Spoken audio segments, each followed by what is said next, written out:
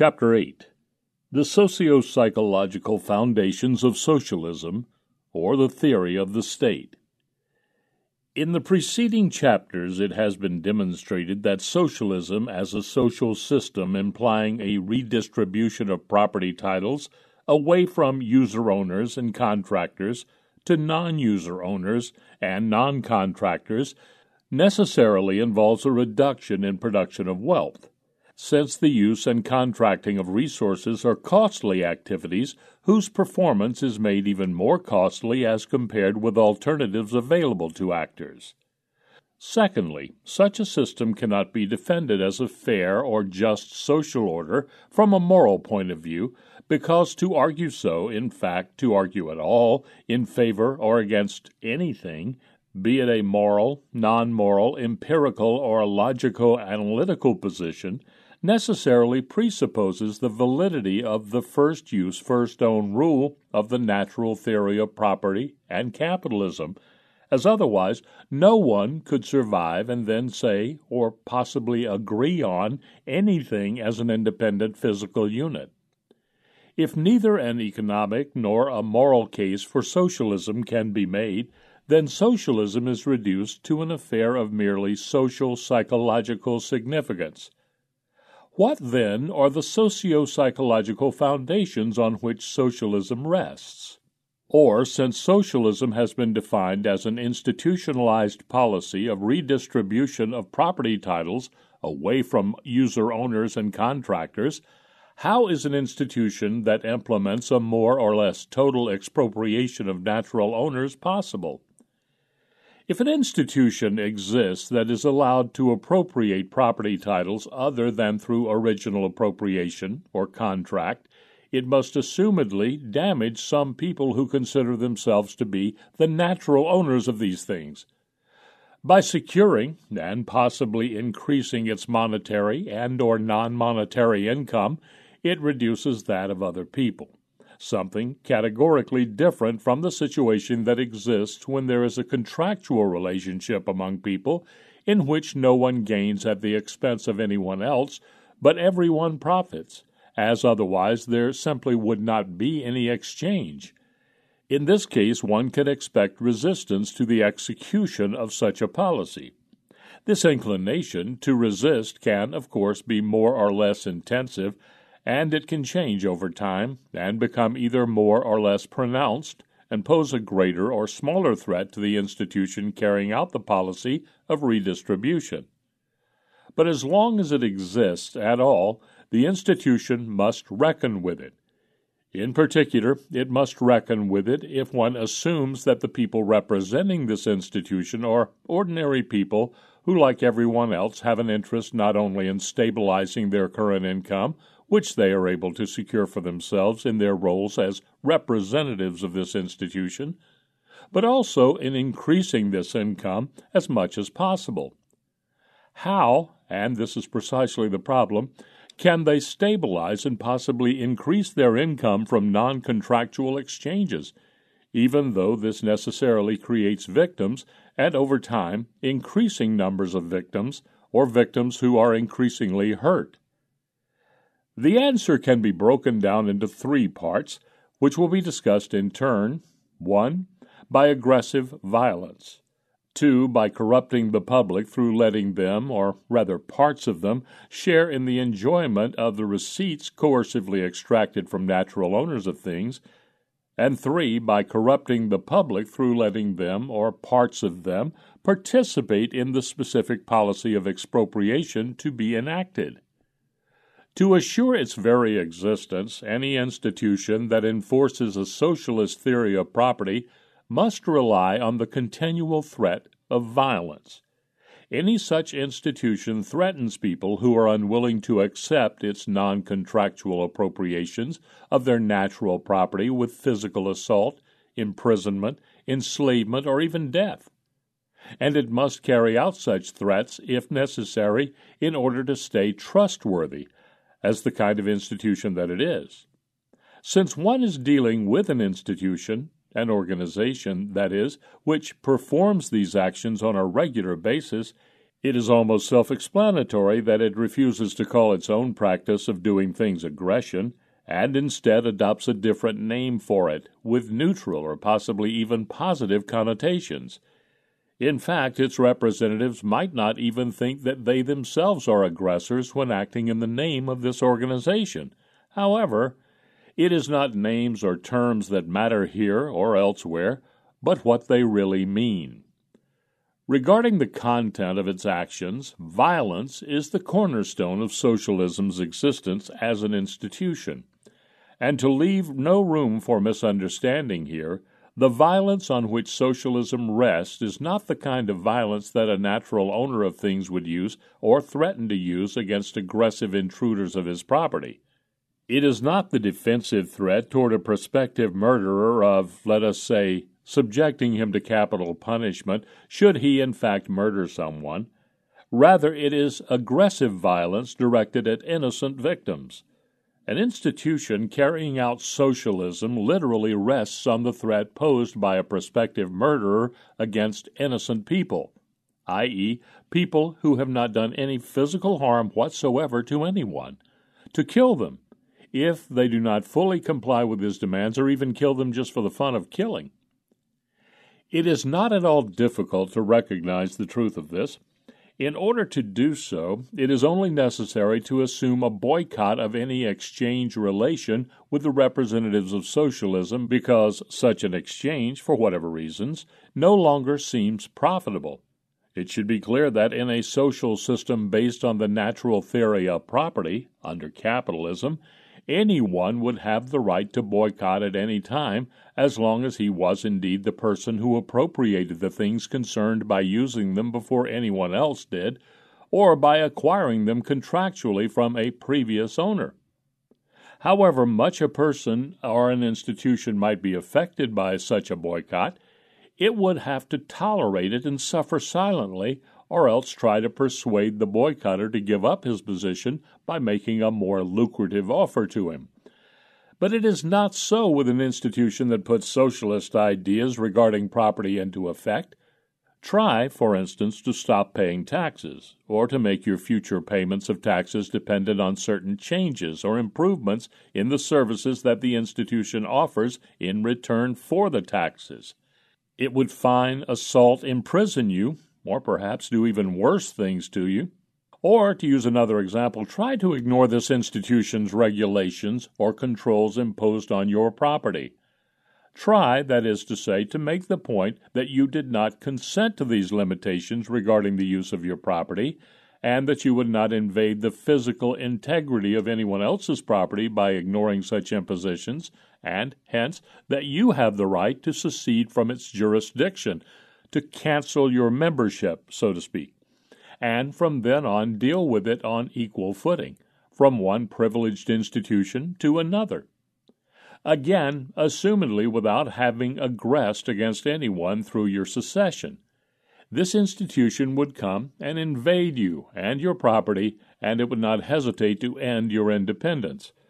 As a matter of fact, if it did not do so, it would stop being what it is. It would abdicate and become a regular private property owner or a contractual association of such owners.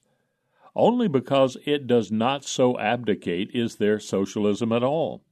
Indeed, and this is why the title of this chapter suggested that the question regarding the socio-psychological foundations of socialism is identical to that of the foundations of a state. If there were no institution enforcing socialistic ideas of property, there would be no room for a state, as a state is nothing else than an institution built on taxation and unsolicited non-contractual interference with the use that private people can make of their natural property. There can be no socialism without a state, and as long as there is a state, there is socialism. The state, then, is the very institution that puts socialism into action. And as socialism rests on aggressive violence directed against innocent victims, aggressive violence is the nature of any state. But socialism, or the state as the incorporation of socialist ideas, does not rest exclusively on aggression. The representatives of the state do not engage solely in aggressive acts in order to stabilize their incomes, though without it there would be no state. As long as the relationship between the state and private property owners is exclusively a parasitic one, and the activities of the representatives of the state consist entirely of unsolicited interferences with other people's property rights, designed to increase the income of the former at the expense of a corresponding reduction in income of the latter, and these agents of socialism, then, do nothing else with their income than consume it for their own private purposes, then the chances for the state's growth and the spread of socialism are at least very limited and narrow. Certainly one man or one group of men possessed with sufficient aggressive energies can inspire enough fear in one, and possibly even in a few others, or in another more numerous group of men who, for whatever reason, lack such characteristics, and can establish a stable relationship of exploitation. But it is impossible to explain the fact, characteristic of all states and each and every socialist social system, that the group of men representing the state can hold people 10, 100, or even 1,000 times more numerous than they themselves in submission, and extract from them the incredibly large amounts of income that they in fact do, only by instilling fear in them. It might be thought that an increase in the degree of exploitation could explain the size of income. But from the economic reasoning of previous chapters, we know that a higher degree of exploitation of natural owners necessarily reduces their incentive to work and produce, and so there is a narrow limit to the degree to which one person or group of persons can lead a comfortable life on the income coercively extracted from another person, or a roughly equally sized group of persons, who would have to support this lifestyle through their work. Hence, in order for the agents of socialism to be able to lead a comfortable life and prosper as they do, it is essential that the number of exploited subjects be considerably larger and grow over proportionally as compared with those of the representatives of the state itself. With this, however, we are back to the question of how the few can rule the many. There would also be no convincing way around this explanatory task by arguing that the state could simply solve this problem by improving its weaponry, by threatening with atomic bombs instead of with guns and rifles, so to speak, thereby increasing the number of its subjects, since, realistically, one must assume that the technological know-how of such improved weaponry can hardly be kept secret, especially if it is in fact applied. Then with the state's improved instruments for instilling fear, mutatis mutandis, the victim's ways and means of resisting improve as well, and hence such evidence can hardly be thought of as explaining what has to be explained. One must conclude, then, that the problem of explaining how the few can rule the many is indeed real, and that socialism and the state, as the incorporation of socialism, must rest in addition to aggression on some sort of active support among the public. David Hume is one of the classic expositors of this insight. In his essay, The First Principles of Government, he argues, "Nothing appears more surprising to those who consider human affairs with a philosophical eye than the easiness with which many are governed by the few, and the implicit submission with which men resign their own sentiments and passions to those of their rulers. When we inquire by what means this wonder is effected, we shall find that as force is always on the side of the governed, the governors have nothing to support them but opinion. It is therefore on opinion only that government is founded, and this maxim extends to the most despotic and most military governments, as well as to the most free and most popular. The Sultan of Egypt, or the Emperor of Rome, might drive his harmless subjects like brute beasts against their sentiments and inclination, but he must at least have led his Mamelukes or Praetorian bands like men by their opinion. How indeed is this support brought about? One important component in the process of generating it is ideology. the state spends much time and effort persuading the public that it is not really what it is, and that the consequences of its actions are positive rather than negative. Such ideologies, spread to stabilize a state's existence and increase its income, claim that socialism offers a superior economic system or a social order that is more just than capitalism, or claim that there is just no such thing as justice at all prior to the state stepping in and simply declaring certain norms to be just. And such ideologies, too, less attractive now but once extremely powerful, are those, for example, of the state being sanctified by religion, or of the rulers not being ordinary people, but instead godlike superhumans who must be obeyed because of their natural superiority.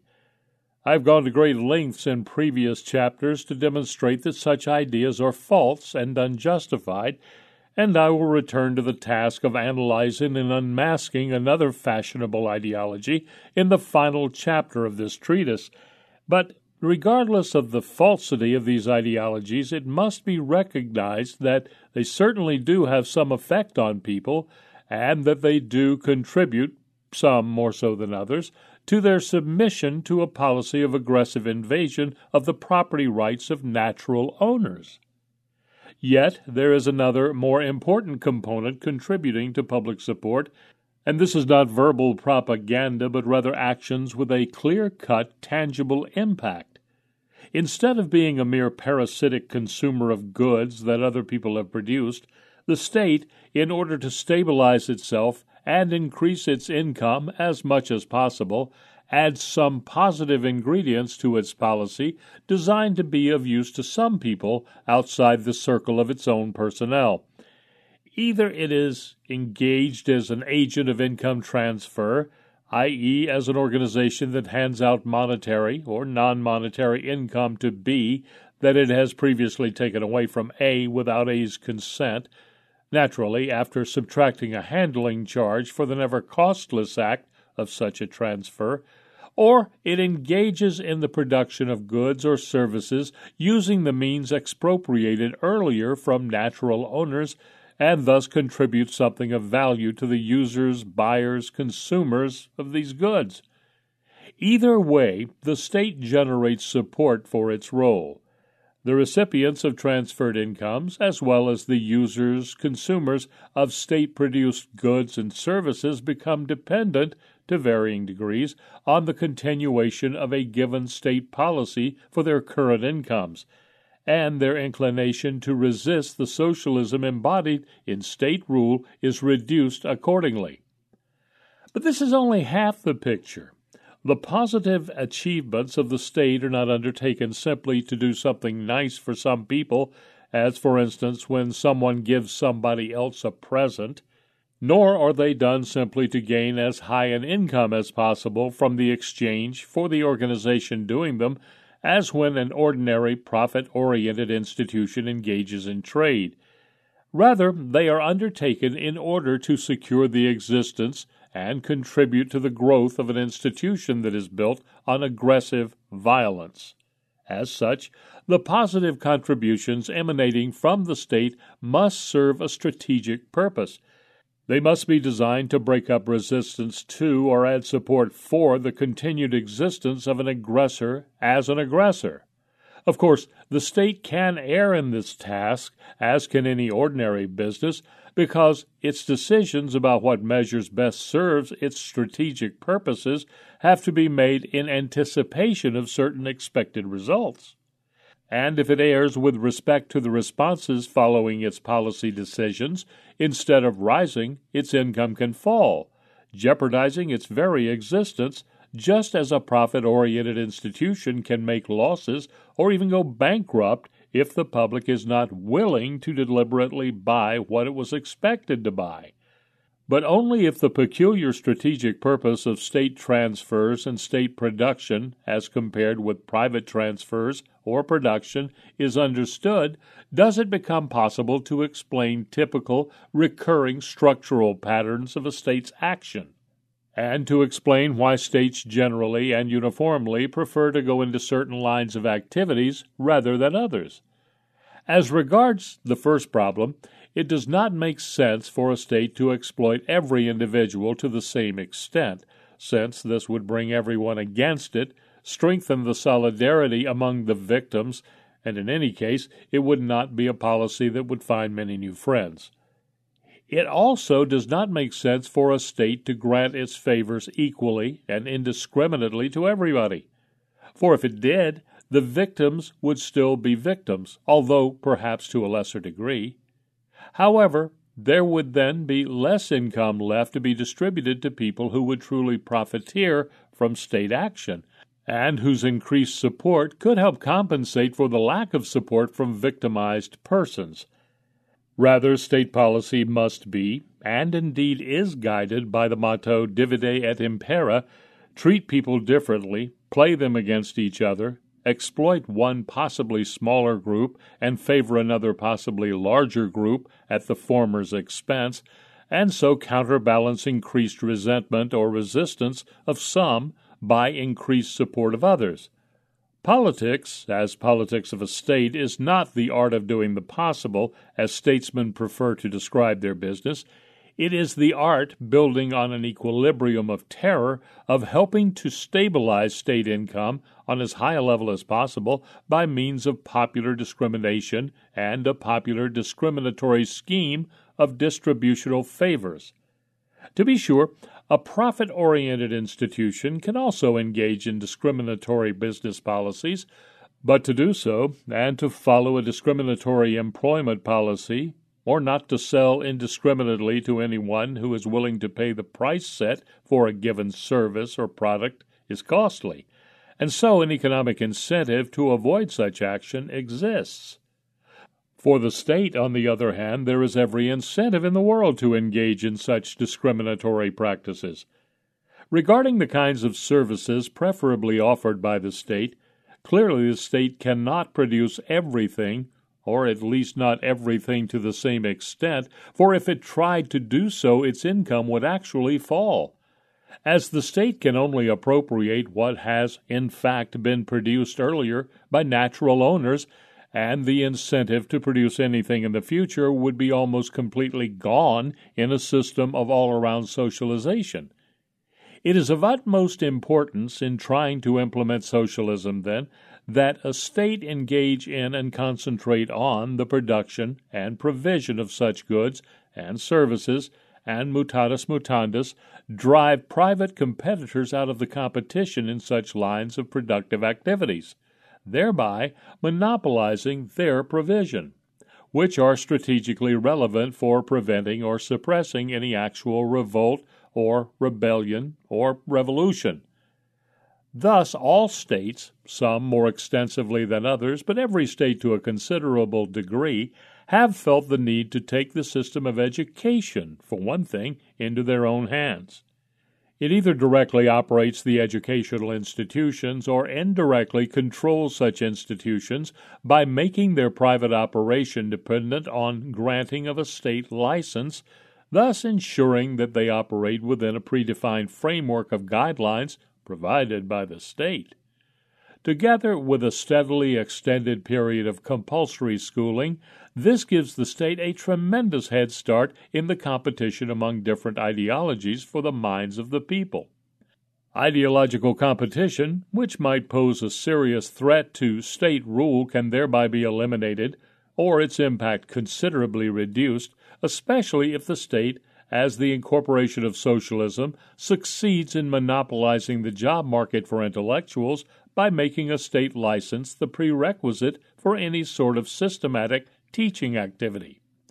The direct or indirect control of traffic and communication is of similar strategic importance for a state. Indeed, all states have gone to great pains to control rivers, coasts, seaways, streets, and railroads, and especially mail, radio, television, and telecommunication systems. Every prospective dissident is decisively restrained in his means of moving around and coordinating the actions of individuals if these things are in hand or under the supervision of the state. The fact, well known from military history, that traffic and communication systems are the very first command posts to be occupied by any state attacking another, vividly underlines their central strategic significance in imposing state rule on a society. A third central concern of strategic relevance for any state is the control and possible monopolization of money. If the state succeeds in this task, and, as is the case now all over the world, supplants a system of free banking and metal-based currency, most commonly the gold standard, with a monetary system characterized by a state-operated central bank and paper money backed by nothing but paper and ink, a great victory has indeed been reached. In its permanent struggle for higher income, the state is no longer dependent on the equally unpopular means of increased taxation or currency depreciation, coin clipping, which at all times has been unmasked quickly as fraudulent. Rather, it can now increase its own revenue and decrease its own debt almost at will by printing more money, as long as the additional money is brought into circulation before the inflationary consequences of this practice have taken effect or have been anticipated by the market. Fourth, and last, there is the area of the production of security, of police, defense, and judicial courts. Of all the state-provided or controlled goods or services, this is certainly the area of foremost strategic importance. In fact, it is of such great significance for any state to gain control of these things, to outlaw competitors, and to monopolize these activities that state and producer of law and order have frequently been considered synonyms. Wrongly so, of course, as the state must be correctly described as an institute of organized aggression, attempting only to appear as an ordinary producer in order to continue aggressing against innocent natural owners. But the fact that this confusion exists and is widely shared can be explained with reference to the observation that all states must monopolize the production of security because of its central strategic importance, and hence these two terms, different as they are with respect to their intentional meaning, indeed have the same extensional meaning. It is not difficult to see why, in order to stabilize its existence, a state cannot, under any circumstances, leave the production of security in the hands of a market of private property owners. Since the state ultimately rests on coercion, it requires armed forces. Unfortunately, for any given state, that is, other armed states exist, which implies that there is a check on a state's desire to expand its reign over other people and thereby increase its revenue appropriated through exploitation. It is unfortunate for a given state, too, that such a system of competing states also implies that each individual state is somewhat limited regarding the degree to which it can exploit its own subjects, as their support might dwindle if its own rule is perceived as more oppressive than that of competing states. For then the likelihood of a state's subjects collaborating with a competitor in its desire to take over, or that of voting with their feet, leaving one's own country and going to a different one, might increase. It is even more important, then, for each individual state to avoid any such unpleasant competition from other potentially dangerous armed organizations, at least within the very territory it happens to control. The mere existence of a private protection agency, armed as it would have to be to do its job of protecting people from aggression and employing people trained in the use of such arms, would constitute a potential threat to a state's ongoing policy of invading private people's property rights. Hence, such organizations, which would surely spring upon the market as the desire to be protected against aggressors is a genuine one, are eagerly outlawed, and the state arrogates this job to itself and its monopolistic control. As a matter of fact, states everywhere are highly intent on outlawing, or at least controlling, even the mere possession of arms by private citizens, and most states have indeed succeeded in this task.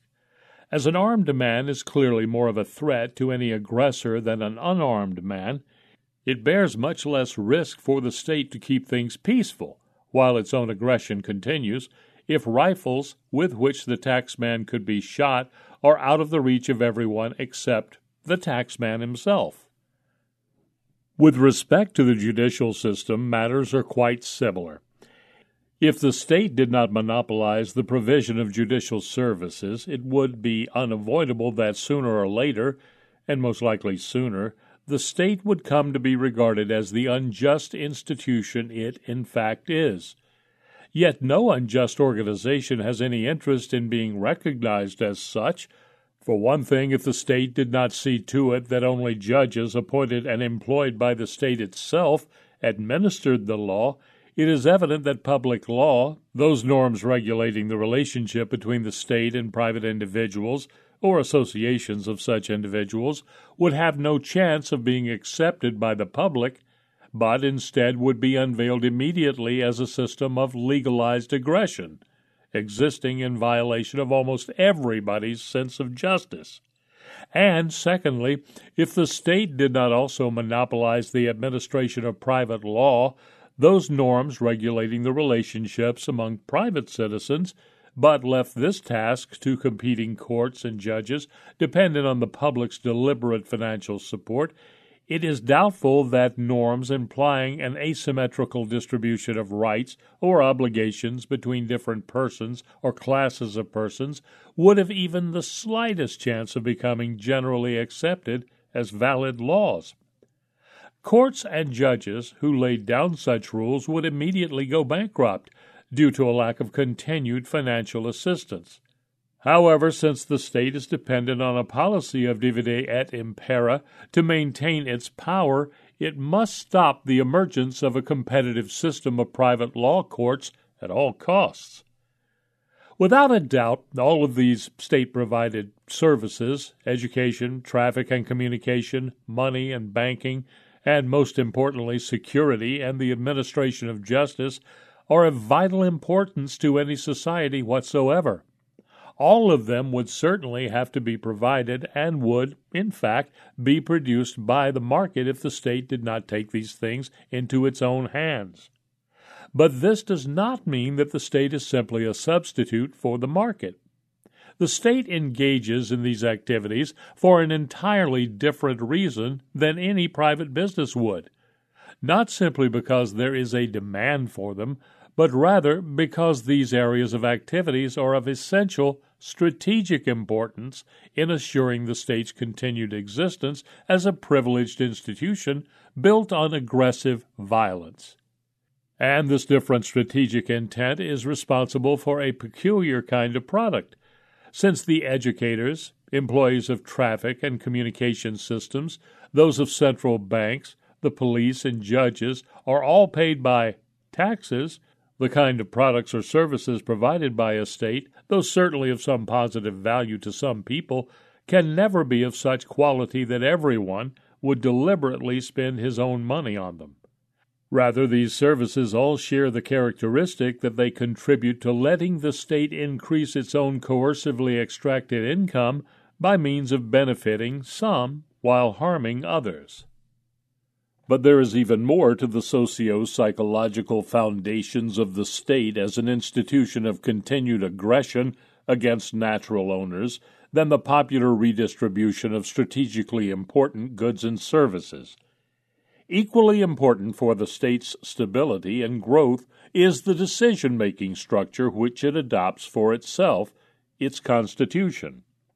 An ordinary profit-oriented business would try to adopt a decision-making structure best suited to its goal of maximizing income through the perception and implementation of entrepreneurial opportunities, i.e., differences in production costs and anticipated product demand.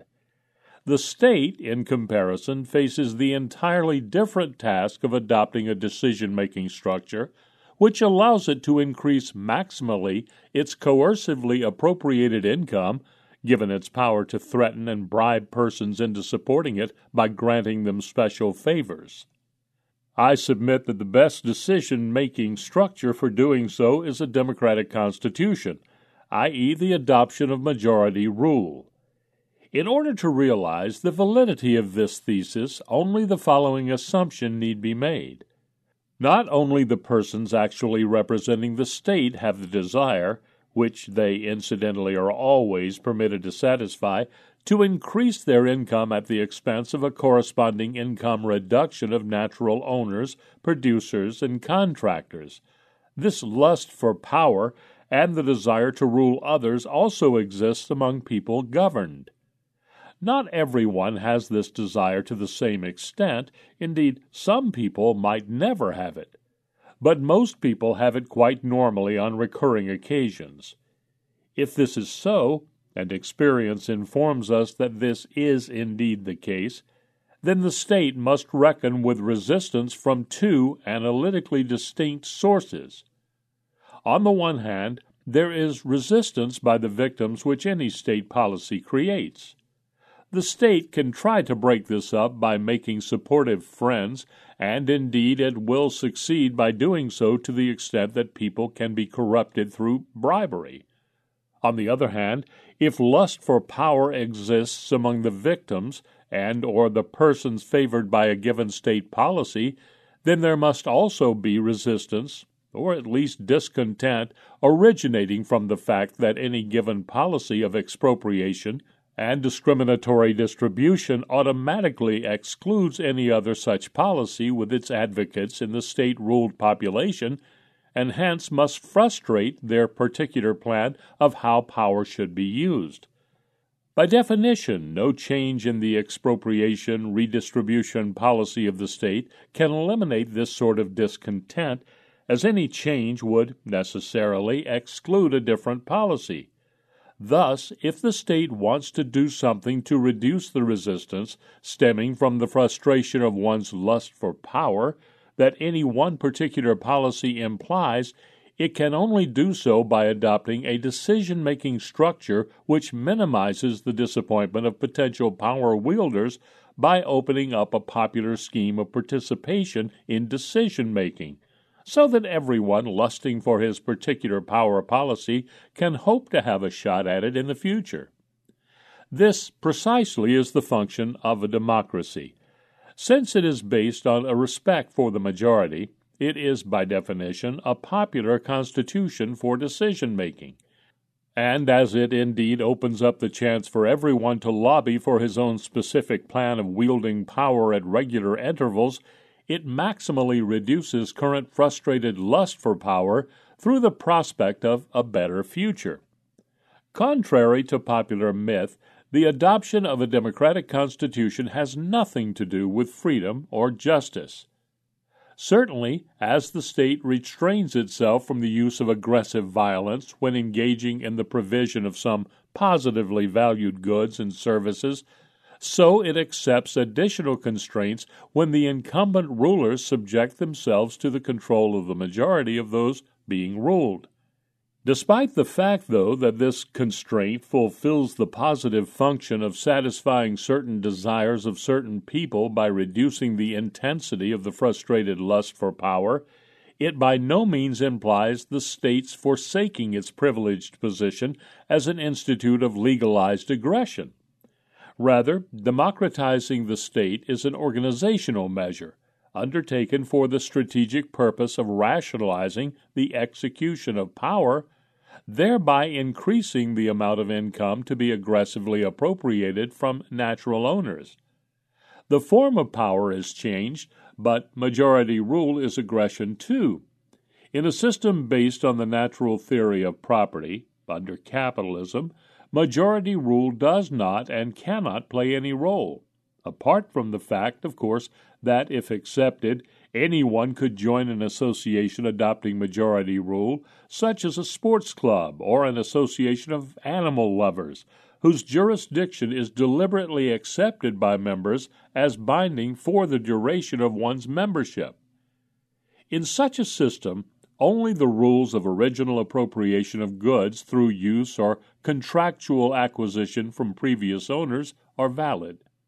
Appropriation by decree, or without a previous user-owner's consent, regardless of whether it was carried out by an autocrat, a minority against a majority, or by a majority against a minority is without exception an act of aggressive violence. What distinguishes a democracy from an autocracy, monarchy, or oligarchy is not that the former means freedom, whereas the others mean aggression. The difference between them lies solely in the techniques used to manage, transform, and channel popular resistance fed by the frustrated lust for power. The autocrat does not allow the population to influence policy in any regular, formalized way, even though he too must pay close attention to public opinion in order to stabilize his existence. Thus, an autocracy is characterized by the lack of an institutionalized outlet for potential power wielders. A democracy, on the other hand, has precisely such an institution.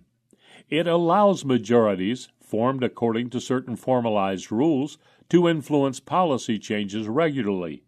Accordingly, if disappointed lust for power becomes more tolerable when there is a regular outlet for it, then there must be less resistance to democratic rule than to autocratic power.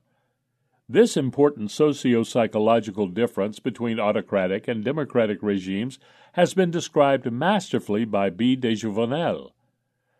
From the 12th to 18th century, governmental authority grew continuously. The process was understood by all who saw it happening. It stirred them to incessant protest and to violent reaction. In later times, its growth has continued at an accelerated pace, and its extension has brought a corresponding extension of war. And now we no longer understand the process, we no longer protest, we no longer react. This quiescence of ours is a new thing, for which power has to thank the smokescreen in which it has wrapped itself. Formerly it could be seen, manifest in the person of the king, who did not disclaim being the master he was, and in whom human passions were discernible. Now, masked in anonymity, it claims to have no existence of its own, and to be but the interpersonal and passionless instrument of the general will. But that is clearly a fiction. Today, as always, power is in the hands of a group of men who control the powerhouse. All that has changed is that it has now been made easy for the ruled to change the personnel of the leading wielders of power. Viewed from one angle, this weakens power because the wills which control a society's life can, at the society's pleasure, be replaced by other wills, in which it feels more confident. But by opening the prospect of power to all the ambitious talents, this arrangement makes the extension of power much easier. Under the Ancien regime, society's moving spirits, who had, as they knew, no chance of a share in power, were quick to denounce its smallest encroachment. Now, on the other hand, when everyone is potentially a minister, no one is concerned to cut down an office to which he aspires one day himself, or to put sand in a machine which he means to use himself when his turn comes. Hence it is that there is in political circles of modern society a wide complicity in the extension of power. Given an identical population and an identical state of policy of the discriminatory provision of goods and services, a democratic state has more opportunities for increasing its own aggressively appropriated income, and mutatis mutandis, an autocracy must settle for a relative lower income. In terms of the classics of political thought, it must rule more wisely, i.e., rule less, since it does not allow any will other than that of the autocrat and perhaps the immediate advisers to gain power or influence policy on a regular basis. Its execution of power appears less tolerable to those ruled. Thus, its stability can only be secured if the overall degree of exploitation enacted by the state is relatively reduced. The situation over the last 2 centuries vividly illustrates the validity of this thesis. During this time, we have experienced an almost universal substitution of relatively democratic regimes for relatively autocratic monarchical systems. Even Soviet Russia is notably more democratic than Tsarist Russia ever was. Hand in hand with this change has gone a process never experienced before regarding its speed and extent, a permanent and seemingly uncontrollable growth of the state. In the competition of different states for exploitable populations, and in these states' attempts to come to grips with internal resistance, the democratic state has tended to win outright over the autocratic one as the superior power variant. Ceteris paribus, it is the democratic state and the democratic socialism incorporated in it which commands the higher income and so proves to be superior in wars with other states. And ceteris paribus, it is this state, too, that succeeds better in the management of internal resistance. It is, and historically this has been shown repeatedly, easier to save the power of a state by democratizing it than by doing the opposite and autocratizing its decision-making structure. Here, then, we have the socio-psychological foundations of the state as the very institution enacting socialism. Any state rests on the monopolization, or the monopolistic control, of strategically important goods and services, which it discriminately provides to favored groups of people, thereby breaking down resistance to a policy of aggression against natural owners. Furthermore, it rests on a policy of reducing the frustrated lust for power by creating outlets for public participation in future changes in a policy of exploration. Naturally, every historical description of a state and its specific socialist policy and policy changes will have to give a more detailed account of what made it possible for socialism to become established and to grow. But if any such description is supposedly complete and is not to fall prey to ideological deception, then all measures taken by the state must be described as embedded in this very institutional framework of violence, divide et impera, and democratization. Whatever any given state does in terms of positively evaluated contributions to society, and however great or small the extent of such contributions might be, whether the state provides help for working mothers with dependent children or gives medical care, engages in road or airport construction, whether it grants favors to farmers or students, devotes itself to the production of educational services, society's infrastructure, money, steel, or peace, or even if it does all of these things and more, it would be completely fallacious to enumerate all of this and leave it at that. What must be said in addition is that the state can do nothing without the previous non-contractual expropriation of natural owners. Its contributions to welfare are never an ordinary present, even if they are given away free of charge, because something is handed out that the state does not rightfully own in the first place. If it sells its services at cost, or even at a profit, the means of production employed in providing them still must have been appropriated by force. And if it sells them at a subsidized price, aggression must continue in order to uphold the current level of production. The situation is similar with respect to a state's decision-making structure. Whether a state is organized autocratically or democratically, has a centralized or decentralized decision-making structure, a single or multi-stage representational structure, whether it is organized as a system of parties or as a corporate state, it would be delusory to describe it in these terms and leave it at that. In order to be exhaustive, what must be added is that first and foremost the constitution of a state is an organizational device for promoting its existence as an institution of aggression. And insofar as its stability rests on constitutionally guaranteed rights to participate in the inauguration of policy changes, it must be stressed that the state rests on an institutionalized appeal to motivational energies that people in their private lives would regard as criminal and accordingly would do everything to suppress. An ordinary business enterprise has a decision-making structure that must adapt to the purpose of enabling it to secure as high a profit as possible from sales to deliberately supportive customers. A state's constitution has nothing in common with this, and only superficial sociological studies in organization would engage in investigations of structural similarities or differences between the two. Only if this is thoroughly understood can the nature of the state and socialism be fully grasped, and only then can there be a complete understanding of the other side of the same problem, what it takes to overcome socialism.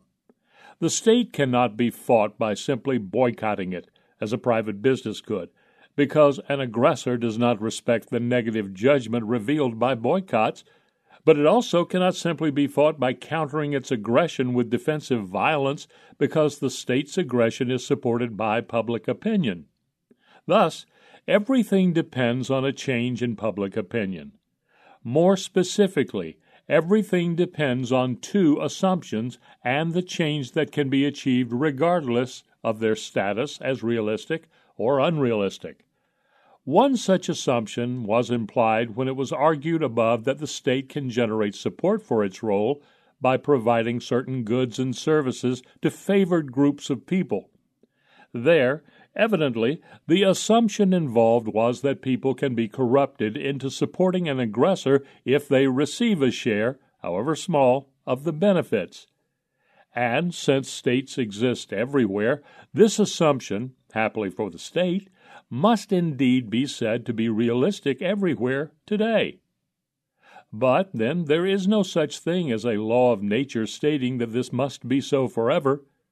In order for the state to fail in reaching its objective, no more and no less than a change in general public opinion must take place. State-supportive action must come to be regarded and branded as immoral because it is a support given to an organization of institutionalized crime.